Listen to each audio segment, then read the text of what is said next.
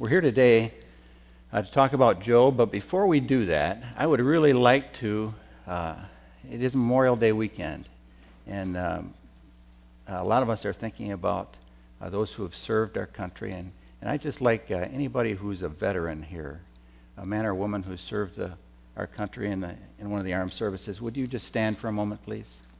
We'd like to honor you. Thank you. Thank you.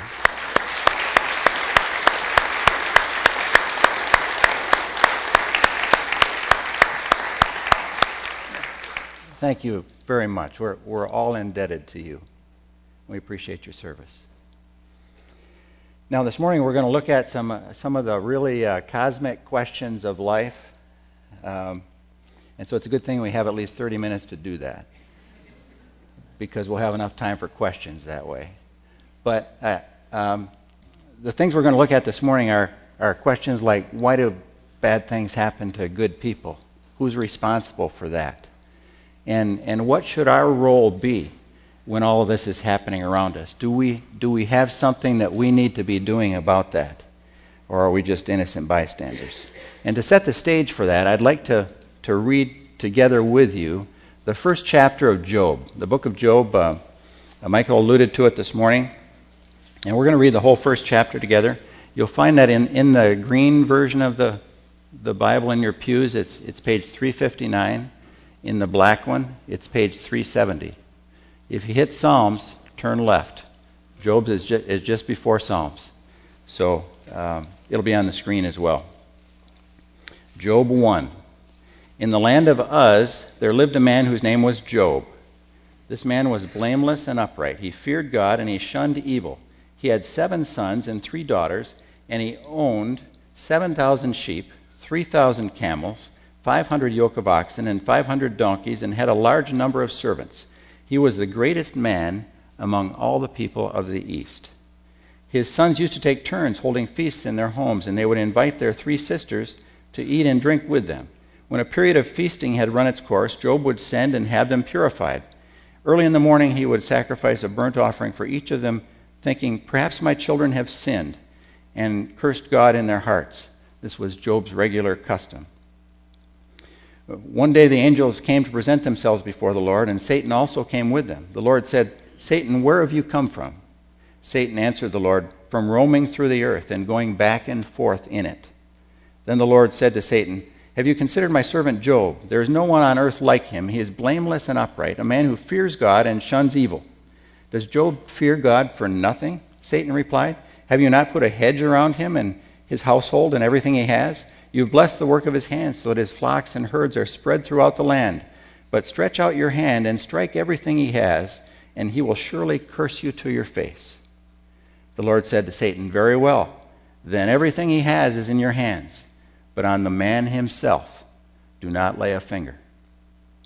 Then Satan went out from the presence of the Lord.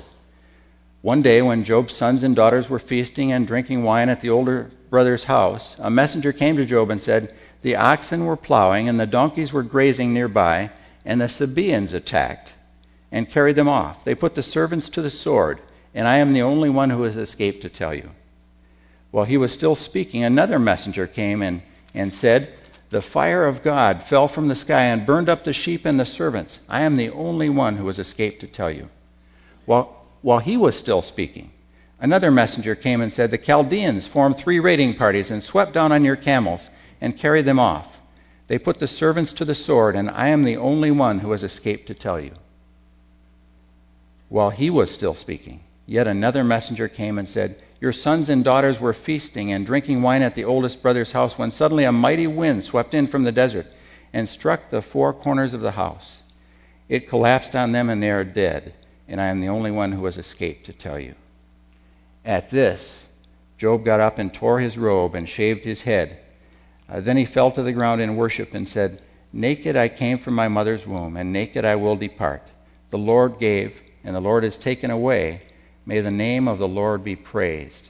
In all of this, Job did not sin by charging God with wrongdoing. Now, Michael alluded this morning to the fact that the whole book of Job is a great story. and probably a whole sermon series in that about how Job responded to this time of trial and all this tragedy at once in his life. But for our purposes this morning, what we're focused on is chapter 1 here, and why what happened to Job happened to him, as well as his response. Certainly his response was one of faith. He trusted God implicitly. But let's look at Job's life first. He was blameless. He was upright. He was a person who feared God. He shunned evil, and God commended him in that conversation with Satan. His wealth was staggering at the time. Most of the wealth at that time was in livestock. And so from the description of his flocks and herds, it's no wonder that he was the wealthiest man in the region at the time. He was the preeminent person of stature in the East at that time. And he was also thought to be blessed because he had 7 sons. 7 was thought to be the perfect number in the East at that time. And so he was seen as favored by God and blessed by God because of his wealth and because of his family. He also went the extra mile, didn't he, in terms of devotion. You can sense his heart as a parent in making sacrifices for his kids in case they had done something to displease God. He wanted to make sure that they were forgiven. Then we have Satan's challenge to God. And the first thing that we can learn from this passage is just the fact that Satan has access to God. He had access at that time to God. He still has access to God. And we learn in Revelation 12:10, and by the way, I've put relevant scriptures in your outline this morning, the outline that came with the bulletin, so that you don't have to write them down. You can just you can refer back to them later if you choose to. Revelation 12:10 tells us that Satan is the accuser of our brothers, who accuses them before God day and night. And that is Satan's MO, if you will. He accuses us in 2 ways. He accuses us in our hearts, and he ministers the gift of guilt, doesn't he? Well, how could God care about you? God hasn't really forgiven you. You're not really good enough to be a Christian. You know, all those things that Satan comes at you with to minister the gift of guilt, the gift that keeps on giving, right? The gift of guilt. And then also he stands before God to accuse us before God. And there are a number of passages in Scripture that point that out. This one in particular. And of course, now we have someone else standing beside God who is our advocate, Christ Jesus, our Savior, who stands before God and said, no, wait a minute, that accusation isn't true because he or she is one of mine and their sin is covered. So Satan still accuses, though. And notice his characteristic response when God drew his attention to Job as an upright man. He says, does Job fear God for nothing? Have you not put a hedge around him and his household, everything he has? You bless the work of his hands so that his flocks and herds are spread throughout the land. But stretch out your hand and strike everything he has, and he will surely curse you to your face. In other words, the only reason why Job is as devoted to you as he is because of all the stuff that you've given him. You've blessed him. And if you hadn't done that, he would curse you to your face. Notice the disasters that befell Job. 4 different things that happened, right? First of all, the donkeys and oxen were carried off, and the servants killed by the Sabaean raiders. And then the fire of God. That may have been lightning, it may have been wildfire, but whatever it was, it ignited and consumed the sheep and the servants. They couldn't escape it, and so they were killed in that fire. And then the Chaldean raiders stole 3,000 camels. I can't imagine the logistics of trying to make off with 3,000 camels, but they stole 3,000 camels and killed all the servants. And then finally, a strong wind, the scripture says the wind came in from the desert. A strong wind came in from the desert and flattened the house that his children were celebrating in and killed them all. In that moment, Job went from being the wealthiest man in the world of his day and a person who was seen as having stature and being favored by God to being childless and a pauper, all in a moment's time, if you can imagine that. And what was his response? He said, naked I came from my mother's womb, naked I will depart. The Lord gave, the Lord has taken away. May the name of the Lord be praised. In spite of everything that happened to him, Job's trust remained strong. And as I mentioned, that whole story of Job is a larger story than we have time to deal with here this morning. What we're going to focus on more is the issue of Satan's power and how that operates, and God's sovereignty and how that operates. The whole issue of when bad things happen to good people. Who's in charge anyway? Let me ask you about this. Who actually caused the disasters that Job experienced at that time? If you look at the text closely, it's evident that Satan caused each one, didn't he? And he caused them by, in two cases, manipulating groups of evil people, that is the Sabaean raiders, the Chaldean raiders, to come in, steal the livestock, and kill the servants. In two instances, he manipulated natural phenomenon, didn't he? First of all, the fire, whether it was lightning or a wildfire or whatever it was, but the fire that consumed the livestock and killed the servants. And in the second instance, this mighty wind, it may have been a tornado or a cyclone, but it was a wind that came up out of the desert suddenly, hit this house and flattened it, and killing all the people inside. So what we can see from that is that Satan has power to manipulate groups of people. He also has power to manipulate natural phenomena, doesn't he? And certainly, I'm going to suggest that we see the same thing today. Notice that God set some boundaries for Satan in afflicting Job, but he didn't stop him, did he? So here's a question, and this is a question we ask ourselves all the time.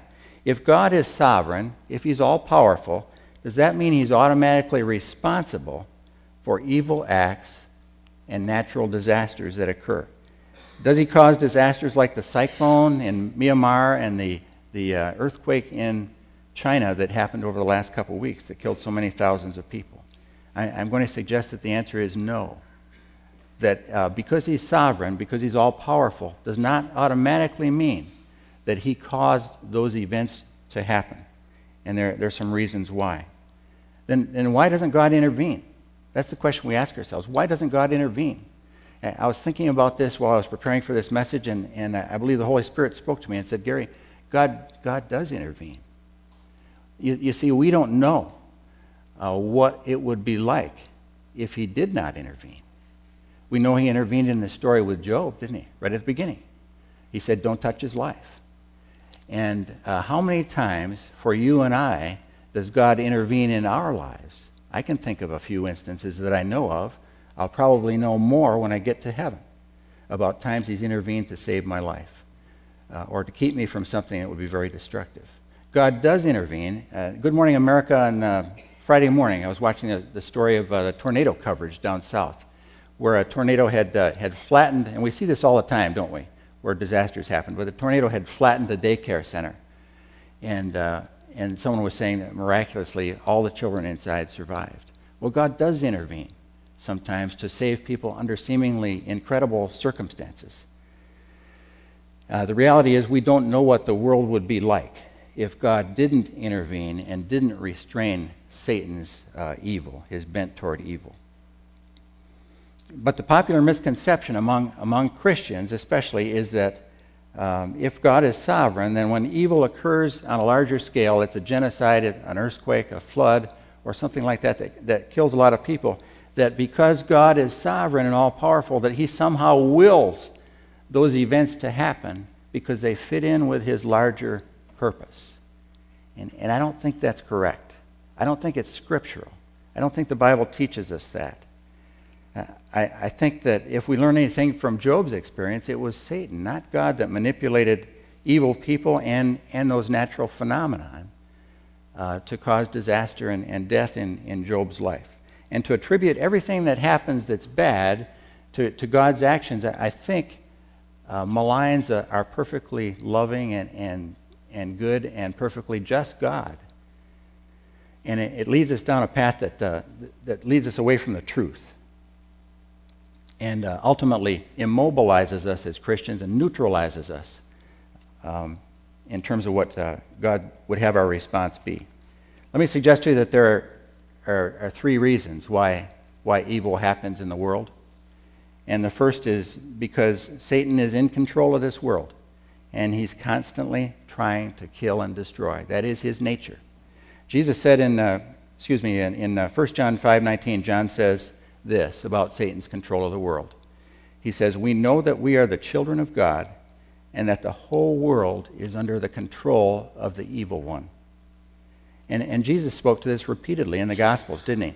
He said, the prince of this world. He called Satan the prince of this world. He said, Jesus kind of parachuted in to save us in a very, very hostile environment.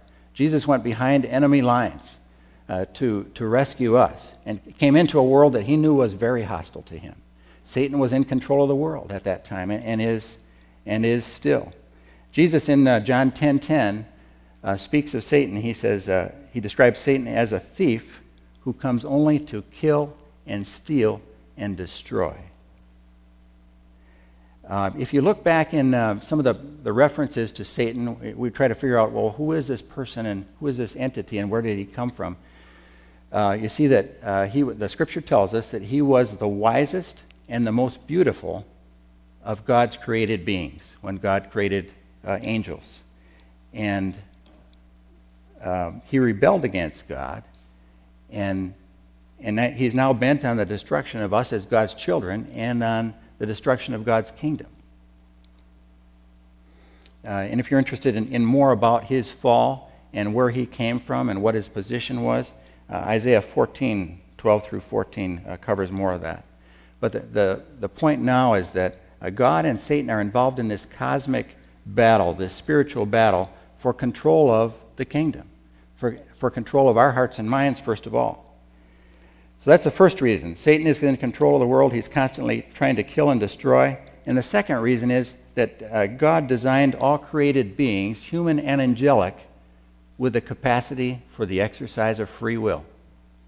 We know that, don't we?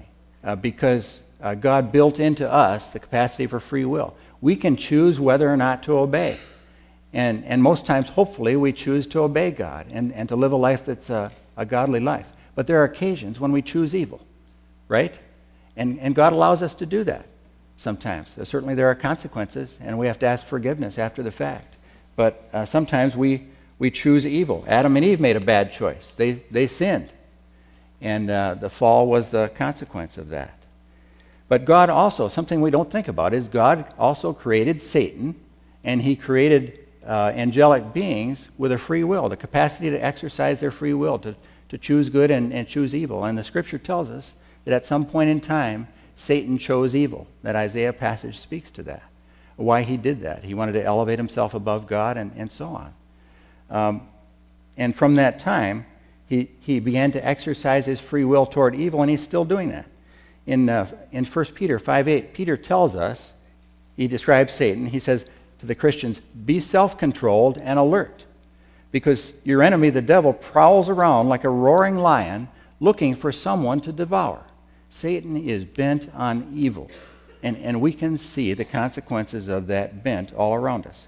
So that's the second reason. Satan exercises his free will toward evil. The third reason is that the creation itself has been badly marred by the effects of sin. If you haven't thought about it, when the fall occurred, when Adam and Eve committed sin, when they disobeyed God, it not only infected mankind with that corrosive disease of sin that Christ had to rescue us from, it infected all of creation, didn't it? It infected all of creation. If you don't believe that, think about this. Think about this. That big earthquake that just happened in China, and perhaps you heard about that giant fault that runs under the one city of 10,000 people that was completely destroyed by the earthquake. That fault, do you think that fault was there at creation? I don't think so. Because God didn't create a universe with faults in it and defects in it. He created it perfect. That fault wasn't there at that time. But I'm suggesting that, as Paul says in Romans 8, when he talks about the effects of sin on creation, that the whole creation suffers as a result of that infection of sin, if you will, or that corrosive impact of sin on creation, and that the whole creation is waiting for the redemption that will come when Christ comes back to make redemption complete in terms of the universe as well. And so the destructive natural phenomena like tornadoes and earthquakes, do you suppose that there were tornadoes and earthquakes and floods in the Garden of Eden before the fall? I don't think so. I don't think so. None of that happened then. But it began to after the fact. And that's a byproduct of the fall, of the impact on creation. So some of these disasters and events like that happen because of the corrosive effect of sin on creation. They'll continue to occur until Christ returns to make everything right. And perhaps you're familiar with the prophecies about the new heaven and the new earth that Jesus will bring into being. But those are the three reasons. And I think when we don't see that clearly, what it gives us sometimes is a warped perspective on why things happen and what our response should be. So there are about two different perspectives that I want to contrast for you in the church today about what our response should be toward all that. The misconception that God is responsible for acts of evil and tragedy and disaster and so on leads us to kind of a complacency and an inaction, because we want to say, well, if God's behind all that, then who am I to oppose it? We'll just, we'll fold our hands and we'll just accept that as part of His purpose and so on. But what it does is it keeps us from relying on the power that God has provided to us to take back the kingdom, which is our mission. And it leads us to the life of just sitting on the bench and waiting for the bus to heaven. You see, I think a lot of us as believers think that once we accept Christ as our Savior, our salvation is assured, and then our role after that is just kind of sit on the bench and wait for the bus to heaven. I don't think that was the New Testament believer's perspective at all. I think in the early church, they thought of themselves more as soldiers. And Christians in the early church never had to ask, why do bad things happen to good people? They knew why. It was because Satan was alive and well, and he was trying to destroy the early church. And you see evidence of that again and again in Acts, certainly. That's why the Apostle Paul used the military metaphor again and again. He spoke of believers as soldiers. 2 Timothy 2, 3, and 4, he says, "Endure hardship with us like a good soldier of Christ Jesus. No one serving as a soldier gets involved in civilian affairs. He wants to please his commanding officer." Paul didn't ask the New Testament church to accept the fact that evil was happening to them and around them and just accept it as part of God's larger purpose for them. He told them to oppose it, to actively fight against it. He says in Ephesians 6, 10 through 12, he says, "Finally, be strong in the Lord and in His mighty power. Put on the full armor of God so that you can take your stand against the devil's schemes. For our struggle is not against flesh and blood, but against the rulers, against the authorities, against the powers of this dark world, and against the spiritual forces of evil in the heavenly realms." You see, it's a spiritual battle that we're in. It's not a physical battle. It's one fought in the spiritual realm. An example of that in the early church was in Acts 12. Remember when James was taken by King Herod and executed? He was beheaded, and Herod seemed to think the Jews liked that so well, so he was going to do the same thing to Peter. So he seized Peter, threw him in jail. Now at that time, do you see those early Christians folding their hands and saying, well, I guess God's purpose for Peter is just that he die as a martyr in Herod's custody there, just like James did. I guess there's nothing we can do about it. We'll just have to accept it. No. They launched a prayer attack, remember? They closeted themselves together in prayer, and they prayed earnestly day and night, and what happened? God sent an angel, and he broke Peter out of jail, and Peter's life was saved as a result of their prayers. What I'm suggesting is that God wants us to take an active role as soldiers. He never intended for us to sit on the bench waiting for the bus to heaven. He intended us to be soldiers who in His power would do battle with Satan and turn back evil and take back the world for God. I think that's the role He's put us in. And so we need to think of the church not so much as a sanctuary as it is a fire base. We thought about the church as a place to keep Christians safe from the world, and I think that's all wrong. God intends it to be a fire base like a beachhead in an evil world from which we launch spiritual attacks to take back a piece of the kingdom, to make an impact for God in our communities in that spiritual warfare. And Jesus spoke of the power of the church and what God's intention was for the church in Matthew 16:18. He was talking to Peter, and he said, and I tell you that you are Peter, and on this rock I will build my church, and the gates of hell will not prevail against it. That's how powerful God intends for the church to be in the community, that the gates of hell, that is all the evil that Satan can marshal, will not prevail against the church. That's his intention for it. He did not intend for the church to be safe. He intended for the church to be his most potent weapon and Satan's worst nightmare. And he makes his power available to us to accomplish that mission.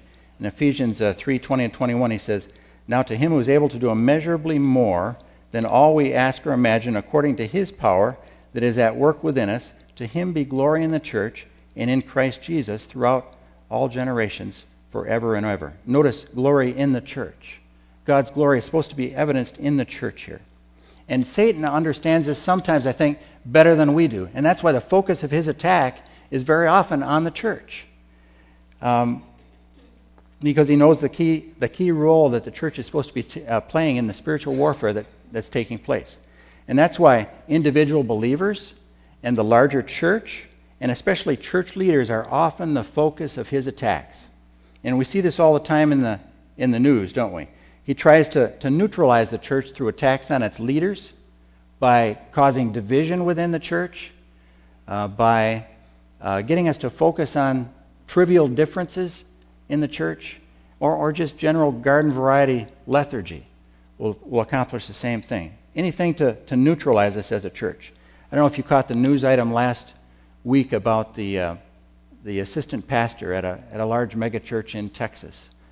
The CNN footage showed him being led away in handcuffs. He had some inappropriate interactions with a 13-year-old on the internet, and he's taken out of action. You know, that is, I thought when I saw that is just typical of what Satan's schemes are. Take out the leaders of the church. Attack the church in any way you can, and certainly we've seen many of those kinds of instances take place. And Jesus himself, noted that Satan's attacks would be on the leaders of churches. He said he was talking to Simon Peter in Luke 22:31. He said this. This is striking, I think. He said, "Simon, Simon, Satan has asked to sift you as wheat, but I have prayed for you, Simon, that your faith would not fail." Isn't that striking? Satan came to God and said he wanted to sift Peter as wheat. What do you suppose he's saying to God about us? Is he approaching God and saying, "I want to sift that believer like wheat and see what happens. I want to put them through the ringer"? And that's why it's so important to pray for our church leaders. And that's why it's so important to pray for each other for protection from Satan's attacks. So how do we... another tactic that Satan uses certainly is to obstruct our efforts to bring in God's kingdom and to do God's work. And Paul comments on that in Thessalonians. He says he wanted to get to the Thessalonian church again and again, and it was prevented. He says, "For we wanted to come to you, certainly I, Paul, did again and again, but Satan stopped us." In 1 Thessalonians 2:18. And there are all kinds of obstacles that Satan can throw in the way to make that happen. And the same thing can happen to us. So how do we protect ourselves? Well, God has provided for that. He's told us what the battlefield is. He's told us, provided us with the armor and also with spiritual weapons to defend ourselves and to go on the offense.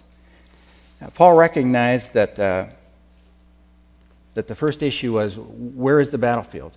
And let me suggest to you that the battlefield is in our mind, first of all, our mind and heart. Proverbs said, "Guard your heart, for from it flow the issues of life."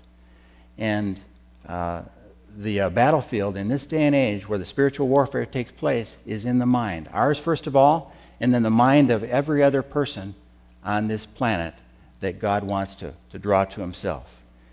Paul recognized that. He said in 2 Corinthians 4:4, he told the believers, the God of this age, that is Satan, has blinded the minds of unbelievers so that they cannot see the light of the gospel of the glory of Christ, who is the image of God.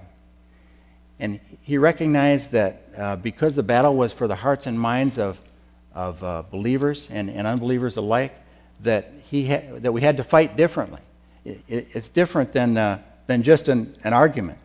He says in 2 Corinthians 10, 3 through 5, he says, for though we live in the world, this is a different kind of warfare. He says, although we live in the world, we do not wage war as the world does. The weapons we fight with are not the weapons of the world. On the contrary, they have divine power to demolish strongholds. We demolish arguments and every pretension that sets itself up against the knowledge of God, and we take captive every thought to make it obedient to Christ. Those three things, folks, strongholds and arguments and pretensions, are all things that are part of Satan's deception in our minds, certainly, but especially in the minds of a person who is resistant to the gospel and who is an unbeliever. It's part of Satan's plan to deceive them. They put up all those things in their minds. God has given us the tools and the power to bypass those things and to draw that person into the kingdom through the weapons and the tactics that he gives us. What about our armor? Now, Paul describes the armor that he's given us to defend ourselves. He says in Ephesians 6, therefore put on the full armor of God, so that when the day of evil comes, like came to Peter, and has come to some of us as well, when the day of evil comes, you may be able to stand your ground, and after you've done everything, to stand. Stand firm then, with a belt of truth buckled around your waist, with a breastplate of righteousness in place, and with your feet fitted with the readiness that comes from the gospel of peace. In addition to all this, take up the shield of faith, with which you can extinguish all the flaming arrows of the evil one. Take the helmet of salvation and the sword of the Spirit, which is the word of God, and pray in the Spirit on all occasions with all kinds of prayers and requests. With this in mind, be alert and always keep on praying for all the saints. We don't have the time to unpack all the meanings of each one of those pieces of armor, but suffice it to say that those pieces of armor are for the most part defensive, to defend us against Satan's attacks on us. And they protect our head, they protect our heart, and the areas that are critical for our health as Christians, for our spiritual vitality. God also gives us the sword of the Spirit, that is the Word of God. He describes it in Hebrews, where he says the Word of God is living and active. Sharper than any double-edged sword, it penetrates even to dividing soul and spirit, joints and marrow. It judges the thoughts and attitudes of the heart. Folks, this is no ordinary book, as you know. God uses it in our lives to shape our character, to give us what we need to speak to other people, to equip us for the work that he has given us in this world to take back the kingdom. It is a living book. But to become proficient with any weapon, I used to be a policeman years ago, and as part of that experience, I also spent 6.5 years on a specialized team that dealt with hostage takers and barricaded gunmen. And we would go in to rescue hostages and deal with barricaded gunmen on a regular basis. And I can't tell you how meticulous we were about our equipment and about our planning and about our weapons. We focused on that. We were disciplined about it because we wanted to make sure that everything was ready.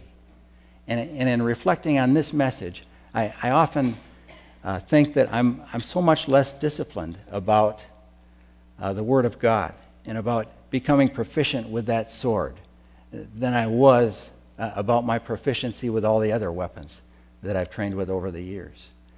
I was so meticulous and disciplined about that. And I think what God could accomplish through me if I were as meticulous and disciplined about His Word and His life in me.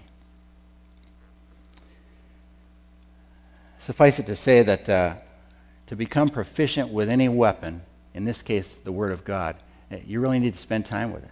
You need to read it. You need to study it. You need to memorize it. You need to pray about it with your Father and have Him impress it on your heart so that it comes out in your life as you live your life from day to day. And finally, prayer, the long-range weapon of choice. You know, when I was doing that kind of work, we had all kinds of different weapons, and they were for different kinds of situations. And we had some that were for long range and some that were for close-up and some that were designed to do different kinds of jobs. Well, God has provided us with a spiritual weapon in prayer that I don't think we use nearly enough. Paul alludes to it at least 35 times in his letters to believers. He tells believers to pray. One example is in 1 Timothy 2, 1 and 2, where he says, I urge then, first of all, that requests, prayers, intercession, and thanksgiving be made for everyone, for kings and for all those in authority, that we may live peaceful and quiet lives in all godliness and holiness. In the Lord's Prayer, Jesus alluded to the same thing. Remember, he says, Thy kingdom come, thy will be done. What he's talking about is asking God to execute his purposes, asking God to bring his kingdom into reality. And Jesus modeled that for us. And you know, sometimes we wonder, well, why does God knows all this stuff? Why does God want us to pray? The way he set up the world, the world of spiritual warfare, is he set up prayer as the trigger, folks. He set up prayer as the trigger that unleashes his power to make a difference in the world around us. And we need to use prayer in order to unleash God's power. Question to you. What evil has occurred in the world, either around us or on a larger scale, because Christians have not been praying earnestly against that evil? What evil has occurred in our world because we've not prayed earnestly against it? What kingdom purposes might God have desired to accomplish through you and me that did not become a reality because we weren't praying earnestly about him realizing his purposes in our lives, because we weren't attentive to that? Ask God who he's put in your life right now. A small step. Ask God who he's put in your life right now that he wants you to be praying about, that he wants you to impact for the kingdom. What part of the world is there that he's positioned you to change, to take back from the control of the evil one, that he's prepared you to do that by the position he's put you in your sphere of influence. And finally, our testimony or our experience with God is a powerful weapon in terms of this spiritual warfare. In addition to prayer, the simple story of what God is doing in our lives on a daily basis is a powerful weapon in that spiritual warfare. And it has a huge impact on the people around us. Personal stories of answered prayer, of God's faithfulness in difficult times, God's gift of peace and joy in the midst of sorrow sometimes, for those of you who have been through that. Scripture, where God's giving you an insight in Scripture that's made a difference in your life that you can share with somebody else. All those things are your personal testimony. And if you're in the Scripture on a daily basis, and if you're in prayer on a daily basis, God is going to be at work in your life. And you're going to have things that you can share that are the product of that will have a powerful impact on the people around you. You know, for a war story, this is an unusual one because the last chapter has already been written, hasn't it? Jesus has already accomplished the victory. And that's the good news, that he won the ultimate victory over Satan for us through his death on the cross. We're in the stage now where we're mopping up. The victory's been won. We're just partnering with God and taking back his creation from the evil one. And with Christians down through the ages, we can joyfully read that last line of the story, as Paul says it in 1 Corinthians 15:57. He says, "Thanks be to God. He gives us the victory through our Lord Jesus Christ." So the victory's been won. Fellow believers, sisters and brothers, the victory's already been won in Jesus Christ. And now he asks us to live that out in our corner of the world from day to day. Let's pray together, shall we? Father, we thank you for this time together. We thank you for a look in your word at some of the bigger questions of life. And Lord, having said all this morning, we just have to trust you. And we come before you as people who love you and trust you and ask you to work out your purpose in each of our lives and to use us to make a difference for your kingdom in whatever way you choose. We ask these things in Jesus' name. Amen. Thank you. Enjoy your weekend, and you're dismissed.